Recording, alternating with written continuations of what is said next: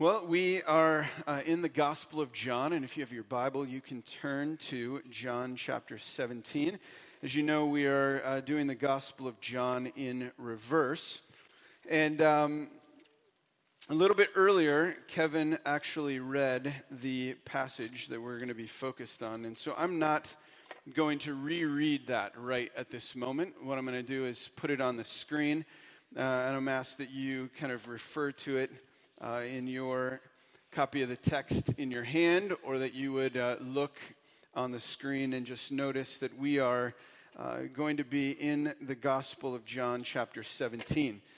And what I want you to do is kind of hold on to this main idea. The big idea is that Jesus is praying for us. He's not praying just for the disciples, asking for all who will believe on me because of them. So anyone from the generations of faith, which is now you, this is his prayer. And it's a deep prayer of unity. It's a desire to see the church and all of the church be one, to be his children together in unity. And I want you to hold on to that thought for a moment, and then we'll come back to it in a little bit of time. I want you to think about something for a moment. Have you ever had a dream that you so badly wanted, and then at some point the dream died? Like it just wasn't going to happen. The thing that you longed for just isn't going to come true. There was an expectation. Maybe the season has passed. Maybe the thing that you had always anticipated will be for naught. The reality has evaporated. And you go, man, the dream, the thing I was hoping for, has died. I don't know if you've ever experienced that. I have several times. When I was in third grade, I desperately wanted to be an oceanographer. I thought it would be the greatest job. It's kind of like a marine biologist, but you just take pictures. And I thought, dolphins, they're cute. I think they're pretty cool. I'd seen Flipper. They do tricks. You could swim with them. I'm thinking all of those things would be awesome. As I grew older, I realized I don't even really like the ocean, if I'm honest. If I get far enough into the ocean that I don't see the bottom, I instantly pee my pants because I'm so nervous. Because there are hundreds and thousands of animals that you can't even see that are down there. And they may come for you. And so that dream for me of being an oceanographer died. It's gone. It was replaced, though. It was replaced with being a sports broadcaster. I wanted badly to be a sports broadcaster. I thought it would be the greatest job ever. You get paid to watch athletic contests and talk about them.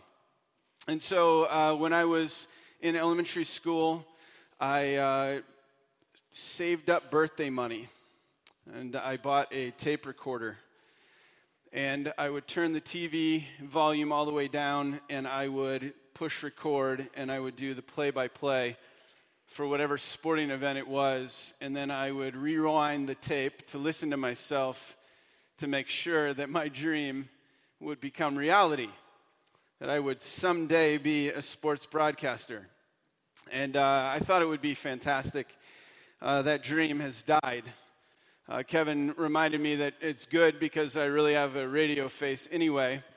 And the truth is, you have to look a certain way to be on TV. And so that dream also died. But in 10th grade, it was replaced. Because in 10th grade, in class, I won the stock market challenge. I don't know if any of you have played that, but all of you are given a fake sum of money in which to place it on stocks, and you have a period of time in which the dividends of those would increase, and then at this set period of time, everyone's stocks would be cashed in, and then you'd figure out who made the most money within that month period. I crushed the competition. I made so much money on stocks, it was unbelievable. And then I realized that you actually have to have money to put on the stocks to then make money. And I realized then that my dream had died, as I didn't have money, still don't. And so that whole dream was gone. It was gone. And so I then transitioned to being a physical therapist. Yeah, I wanted to do that really bad. I started pursuing it, started lining up all the colleges that I would go to, and narrowed the list down. And then in my senior year, with all of my hopes set on physical therapy, then God said, I want you to do something else, which is what I'm doing now. And that dream of being a physical therapist died. But the one dream that has remained for me all these years is the dream of the church. And what I mean by that is not my particular role in the church, but I've always had this belief in the beauty and in the calling and in the hope of the church. That it actually is something that can change the world. That what it believes, how it operates, the things that it does, the very energy that kind of flows from the church would totally revolutionize the world. And I've believed that. In fact, my friends, I think, usually call me a hopeful optimist about the church. That I'm this idealist. I have these big dreams and hopes, and sometimes we start to actualize them and they become reality, and I'm blown away. I'm like, can you believe it? The church, that God, so excited. And then, you know me, I have all these dreams, and then months later, another dream fails, it doesn't happen. And yet I go, but there's always next time. It could happen. And maybe if we do it a little differently, or maybe if we try a little harder, or maybe if something happens in a unique way, man, what if it could be? And that has been my hope for so long. And that God would continue to move. And at the center of that hope and that optimism really has been New Community. And I say that because this community has continued, I think, for a long time for me to inspire me. The way that you live, the hopes and the dreams that you have. So when I think of New Community and I think of mission, I love the fact that when we talk about mission, it is not something that happens out there in some foreign context. While that does happen, we also recognize that it happens here, that it's in the city, that each and every one of us are missionaries to Spokane, and that that's our calling. And you not only believe that, you breathe that. And so I gain hope. I get excited. I love the fact that New Community doesn't see what happens on Sunday morning as the thing that makes the church the church. I love that when we talk about church, we talk about our greatest hope being that you would build relationships with people in the city, that they would begin to know one another, that they would be invited into group or into relationship, that they would grow in that relationship, and that over time they might come to know who Jesus is, and that the last step of being a part of New Community is really coming on a Sunday morning. That if you had to choose between group life and shared community and Sunday morning, you'd choose that. Because that's the other 6 days, and that's where it really is lived out, and that is the church. And you believe that, and so hope is inspired. I love that we are an urban-focused community that wants to see this city developed and grow in ways that are transformative. And we don't just say it. We actually believe it. We live it. That this entire place is like a hub of ministry that happens throughout the week. And it isn't just about gathering together on a Sunday. That it's care for everyone in the city. I love that we're focused on leadership. That we would actually set aside time and energy to invest in a group of interns every year because we believe that what God does in them and through them as he sends them around the world is amazing. And it happens because we believe in it. I love that we have shared leadership, that it isn't one person that runs the church, but that there are a group of elders and men and women and staff that care collectively and share that leadership, and that everyone is empowered, whether male or female, to lean into their gifts and abilities to their fullest. I believe and love all of that. And so New Community has been this place that I go, man, if we can pull it off here, then it can happen other places too. That God is doing something and will continue to do something. And so that brings me back to John 17, because there's this one amazing phrase in this prayer that Jesus is asking about. He says this, that they may be one, speaking of us, speaking of the church of Spokane, speaking of the church of the world, that they may be one even as we are one, meaning Father, Son, Holy Spirit, Trinity oneness, I and them and you and me, that they may become perfectly one. That the church would be so unified that there would be complete oneness in it.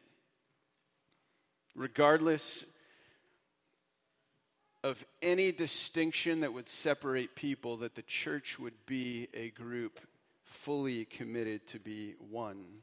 That's his dream, that unity would ooze out of the church. And if I'm completely honest, I would say that of any part of the church that I dream about, that is a part that I go, man, could you imagine what that would look like? In fact, the text says that when that happens, then the whole world will know, right? That everyone will know that Jesus is the answer, that there is hope and it is found in Christ. And there's this amazing prayer that Jesus utters. And then I look at the world and then I sometimes go, I think the dream has died. I wonder if it has. I sometimes wonder if it's possible. For me, the dream started to die when I was in high school. I was a junior in high school. My best friend at the time, Ben, was a sophomore. Both of us were leading the youth group. We didn't have a youth pastor, and so we had some parents who were kind of in charge and made sure that we weren't killing each other. And then on Sunday morning, I would lead youth group songs. Yup. That dream also died. Yup. But I would lead the youth group in singing, and then we would prepare sometimes talks, and they would do talks. And one day, Ben and I came to the parents who are kind of running this, and we said, here's the idea. We know this youth group, they don't have a youth pastor, and we know this youth group would love to do this too, and we've talked to these youth pastors and these kids, and what we're going to do is we're going to have an all-area rally, and we're going to bring 4 or 5 churches together, and we're going to share the gospel, and we're going to play games, and we've planned out the games, and here's the whole, this is what we're doing. We wondered if one of you would be willing to speak so that we don't have to, but here's the whole plan, and they're like, Russ, that's pretty cool. But here's the deal. You need to go run that past the pastor. And so I was like, absolutely. So we go to the pastor. We lay it out. We're like, and then this is going to happen, and then this is going to happen. And can you imagine what God's going to do? And the answer was, well, but we're not going to do it. I'm like, what do you mean we're not going to do it? Well, we actually don't do anything with that other church. Why don't we do anything with that other church? Well, they believe something different than we do, and that was the day the dream started to die. It's like, man. But I was still hopeful, and so my freshman year of college, I went to the leadership of the college and said, here's this really cool thing. We've got high schools all around the city, and we have an auditorium, and what we can do is I've got a friend who's friends with this band, and we're going to bring him in. We're going to invite kids from every high school to come. And they were like, oh, that's a great idea, but I don't know if we like the band, so why don't you not do it here? And so we're like, okay. We did it at a local high school, which worked out fine. But again, the dream died. And I kept hoping that that wouldn't be the case. And then I became a youth pastor. Same thing, a huge rally, over 400 kids. We picked a speaker in town who would speak. Come to find out, one of the pastors on staff wasn't comfortable with that particular speaker because they knew that he went to a particular church, and the church had a particular belief, and it was different than the one we had. And he was like, no, we're not going to do it, because what if he says something? He doesn't even believe that thing the whole church believes. Well, it doesn't matter because it could go bad. And the dream died a little bit more. I've been doing church ministry for 20 plus years now. And I've seen a little bit of all of it, it feels like. I've seen churches get caught up in a rumor mill where one pastor is speaking about another church, telling people don't ever go there because they think or they believe. I've seen friends who've been deeply wounded. I have a friend who knows a pastor who did a 3-week series, talked about his heart for the nation, talked about his desire to see the whole nation come to know Jesus, but based it on this idea that you've always thought we were a Christian nation, but we're really not. And here are all the reasons why we're not, and this is why we need faith. 1,000 people left the church after that 3-week series. They didn't like it. I've seen pastors working at one church decide they don't want to be in community with that church anymore, go and plant a church across town, and then invite all of those people to come to this one. I've seen pastors who cultivate a space of vulnerability and openness and a community that's willing to be honest with one another and share deeply, and yet that very pastor would tell you that they are scared to death to ever say what they think. Because if they ever did, they know they'd be without a job right quickly. Because it's different than at least what the majority might think. I was talking to a person that works in ministry on the southern border of the United States just a couple days ago. I was talking about their ministry and what they're doing and the ways that God is using them. And this particular person talked about right now a group of asylum seekers from Colombia are trying to cross the border. And as they're coming, the church, or their organization, is working with churches to house people, to say, come on in, use the church building and stay there, and let us be a sanctuary for you and care for you. And that church is right next to a church on the opposite side of the street that's picketing the very entry of those people, asking for walls to be built. You have two churches, not a mere 500 yards apart, that are miles apart and aren't unified. You see, these things happen again and again and again. What they think about how you interpret the Bible, or whether the 6 days of creation are literal, or the issue of women in ministry, or gay marriage comes up, and they don't know what to do or what to say because they're scared. I have a friend who recently applied for work at an international ministry. Puts in all of his resume. The very last document that comes to the top of the surface is I believe these 10 things. Please sign here if you want to keep going in the process. He starts reading them. None of them apply to the ministry. It's not a church. It's just an organization. And the final one on the list is check here if you believe marriage is only between a man and a woman. He doesn't sign it. Why? Because he believes it's okay for gay marriage to happen.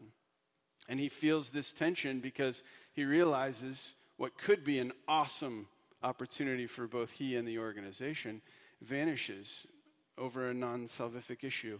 We do this time and time and time again.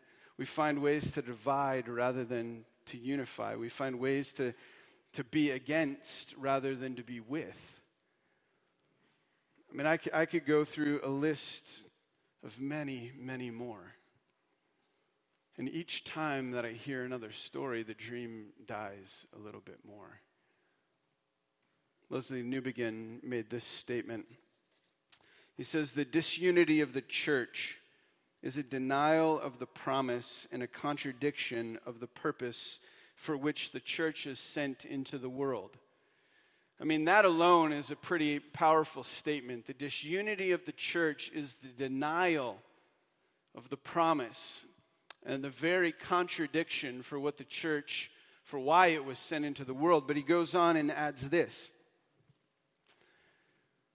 How can the church give to the world the message that Jesus is able to draw all humankind to himself while it continues to say, nevertheless, Jesus is not able to draw us who bear his name together? How will the world believe a message which we do not appear to believe ourselves? And this is probably the most humbling line in his statement. The divisions of the church are a public denial of the sufficiency of the atonement.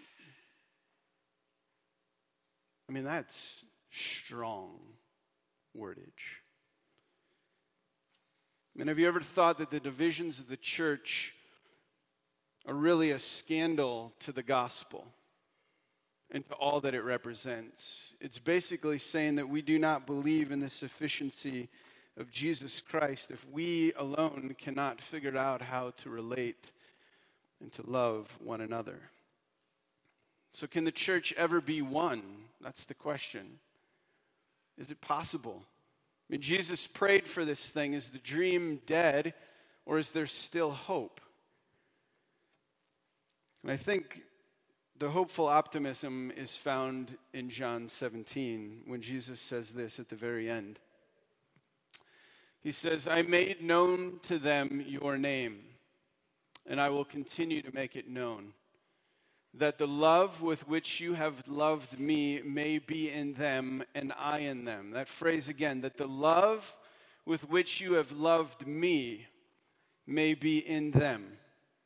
What Jesus is saying is that the love that God has for Jesus, this overwhelming, never fading, complete and utterly full love that God has, is the same love that he is hoping we embody among one another. That we would be so consumed with love that it would lead to unity. This is where I would love to say that what we just need to do is end the talk here and go, so the solution, it's obvious, love one another. And that would probably be the 1,000,000th time you've heard that in church.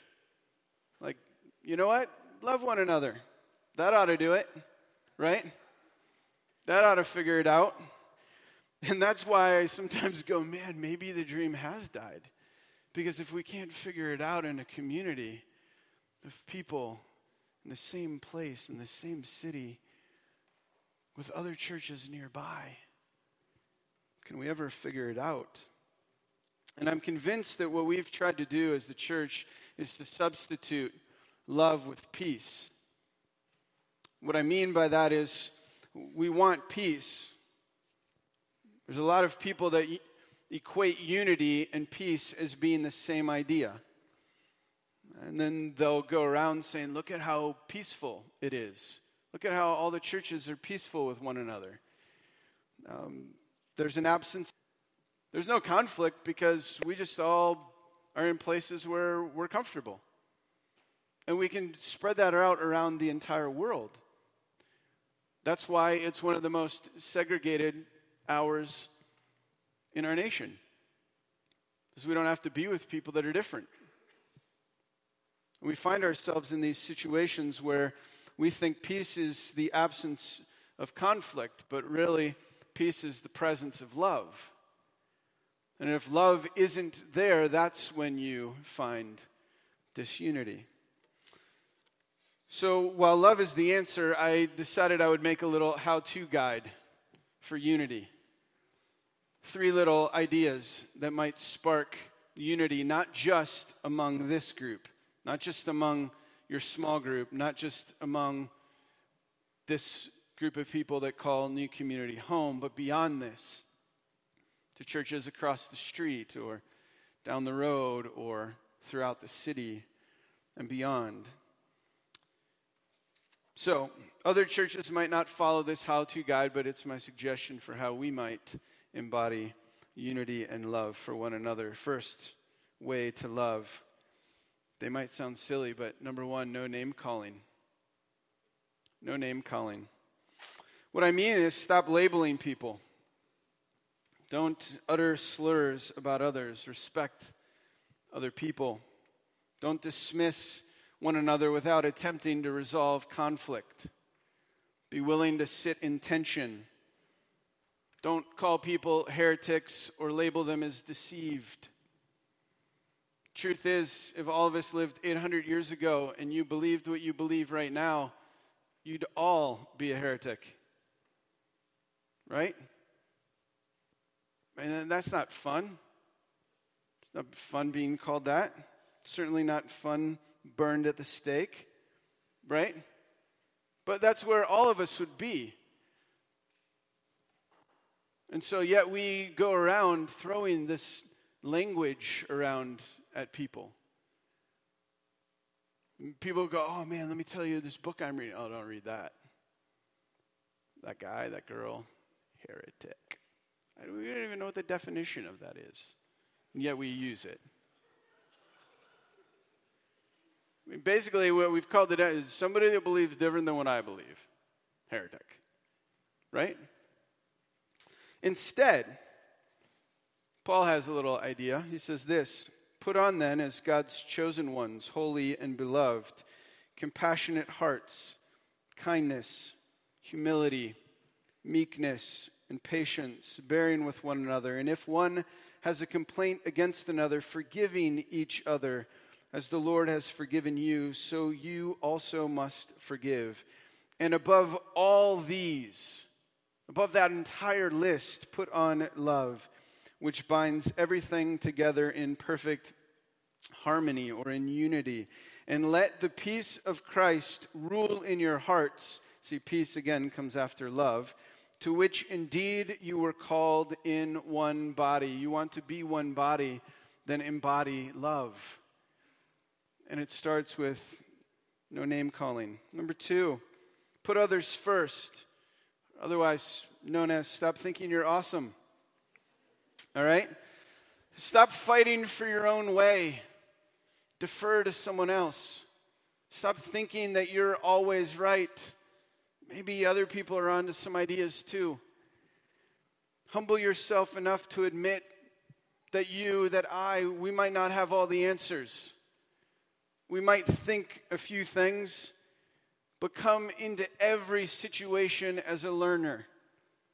I am amazed sometimes at the amount of people that will walk into a situation with absolute certainty, convinced beyond a shadow of a doubt that what they believe about the thing is the right thing, until a moment later an expert tells them something the complete opposite and they still don't believe it because they're convinced. Right? I'm every day blown away by the number of things I have no clue about. All the time. I can't help but every single day be a learner and go, oh my goodness, are you kidding me? I had no idea. And that could be about everything. I mean, everything. Some guy was just talking about the amount of bacteria in your stomach. What? Unbelievable. Billions. I mean, more, when you go to the bathroom, want more in that you flush than there are humans in the entire world. Blows my mind. You can learn from poop. Everything. Everything. Right? That's what I mean. There's so much we don't know about. Charles Spurgeon one time was talking, and he was disagreeing with this other pastor in town because that pastor was too high church, and that pastor sprinkled some babies. Church around the time of Charles Spurgeon. He says this. He says, "Where the Spirit of God is, there must be love. And if I have once known and recognized any man to be my brother in Christ Jesus, the love of God constraineth me no more to think of him as a stranger or a foreigner, but a fellow citizen with the saints. Let me find a man who loves my Lord Jesus Christ," and then he describes this guy, "as George does. And I do not ask myself whether I shall love him or not. There is no room for question, for I cannot help myself unless I can leave off loving Jesus Christ. I cannot cease loving those who love him." I mean, that is convicting. You might have a difference of opinion. You might think you know the answer. You might think somebody else is an idiot. If they know and love Jesus, and you know and love Jesus, get over it, right? Deal with it. Love them. I think we need to stop measuring our amount of discipleship by any other factor other than love. You realize that's what we do. We're always playing this game of like who's following Jesus a little bit more than the next person.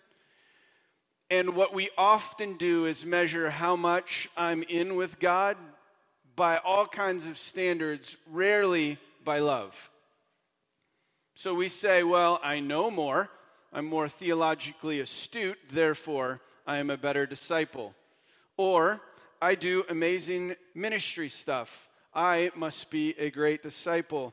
Or I'm a crazy person of faith, and when I believe something, it happens. And when I pray, mountains are moved, right? And then we go, oh, that must make you an awesome disciple. Or you go, man, I sacrifice so much for Christ. Therefore, I must be a great disciple. This might sound familiar to you, the list that I'm giving, because you've probably heard it at most weddings you've gone to. In 1 Corinthians 13, it says this, and it's the only time we ever use these verses, but I'm going to use them today. "If I speak in the tongues of men and angels, but have not love, I'm a noisy gong or a clanging cymbal." That means you could be the most intelligent person and love to hear yourself talk, but if you don't have love, who cares? "And if I have prophetic powers and understand all mysteries and all knowledge, and if I have all faith so as to remove mountains but have not love, I am nothing." Nothing. "If I give away all that I have, and if I deliver up my body to be burned, but have not love, I gain nothing."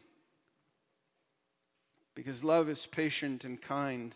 Love does not envy or boast. It is not arrogant or rude. It does not insist on its own way. It is not irritable or resentful. It does not rejoice at wrongdoing, but rejoices with the truth. Love bears all things, believes all things, hopes all things, endures all things. Love never ends. If we want the dream not to die, it must be. Which leads us to number 3. Third idea, not everyone is like you. Unity without uniformity and diversity without fragmentation is the hope. Not everyone is like you. See, some would describe the church as like a great symphony. And yet what we're doing is asking everyone to come in and only play the violin. As much as I love the violin, there are some other instruments that add depth and richness and beauty to the orchestra. Years ago, I said that the church is like a salad. Man, it would stink if it was only lettuce, right? There is so much more to salad. I mean, the toppings. Go to a salad bar. Could you imagine going and then it was just like, well, there's some green stuff. That's it. You'd be like, what happened? I want my money back. This is not a salad. Same, this is not the church. if everybody in it has to believe the exact same thing, wear the same thing, act the same way? It can't be the church in its beauty, in its diversity, in its wholeness. Not everyone is going to think the same way you do, and that's beautiful. Not everyone approaches the Word and the church the exact same way, and that's really, really good. Not everyone is going to hear God the same way that you do. Also, awesome. The Spirit may even be saying things different to you than to you, and you're like in the same pew. It's possible. Because you're unique and different and unlike anyone else in the entire world that has ever been. And the Spirit speaks to you and to me and to all of us. Francis Schaeffer said this: "It is in the midst of a difference that we have our golden opportunity. There's not much to be seen by the world. But when we come to a place where there is real difference, and we exhibit uncompromised principles, but at the same time observable love, then there is something that the world can see, something that it can use to judge that these really are Christians, and that Jesus has indeed been sent by the Father." People know that we're Christians by our love. I may have sang that a few minutes ago. They know that we are a community. They know that the Spirit is alive. They know that God is real when they see the church unified. That's what Christ is praying for.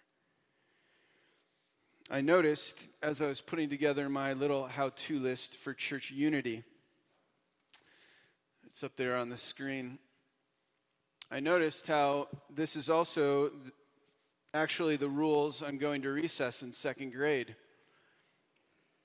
When you go out, little kids, don't call people by name. Let them go on the swing first. Otherwise, don't think you're awesome. And not everyone's like you, right? You're going to enjoy different kinds of games, and that's good. It's like second grade. But the truth is, if we don't act like that, the dream is dead. If New Community can't pull it off, knowing how amazing this group of people is, if we can't pull off loving one another, caring for one another, being diverse, having the same core principles of faith, and yet in everything else going, man, you know what? There is a lot of liberty. Then I don't know if the dream will continue. My prayer is that God would kind of pour into this group like some holy imagination. Imagination is a powerful tool. That if we actually live into imagination, things happen that we would have never thought possible. And sometimes I just imagine a future where we don't call each other by names. We don't bear false witness against one another or the church down the street, that we don't mistreat one another or people we know around town, that we place the concerns of others ahead of our own, that we love one another as Christ loved us. And my hope is that God would grant in us the ability to embrace a richer, more robust church full of imagination, but most of all full of unity. I'll leave you with this quote that we have said many times in the past. In the essentials, unity. In the non-essentials, liberty. In all things, love. Let me pray. God,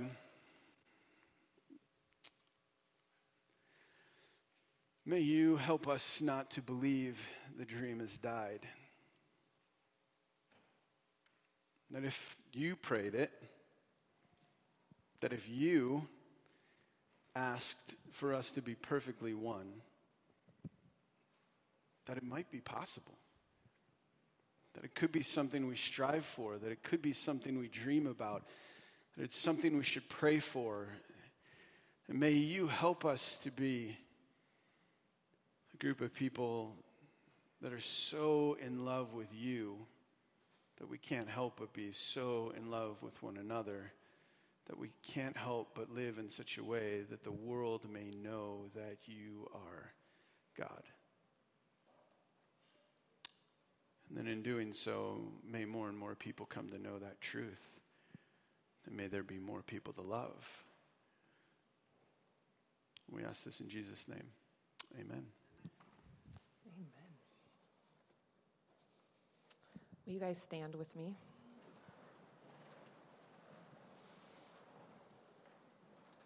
We're going to close our time with a call and response, and you guys will say the words in bold. God, today we believe that you dwell in all who confess Jesus as the Son of God.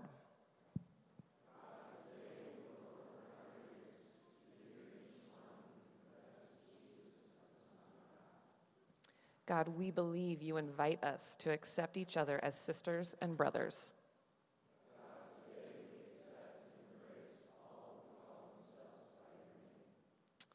God, we believe you call us to love each other as we do ourselves.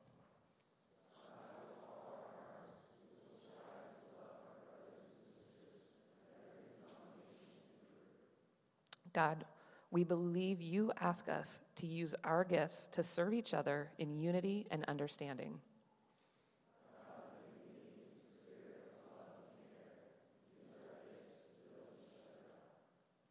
God, we believe that in unity together, we will come to a full knowledge of Christ. My benediction is from the words of Romans 15, 5-6.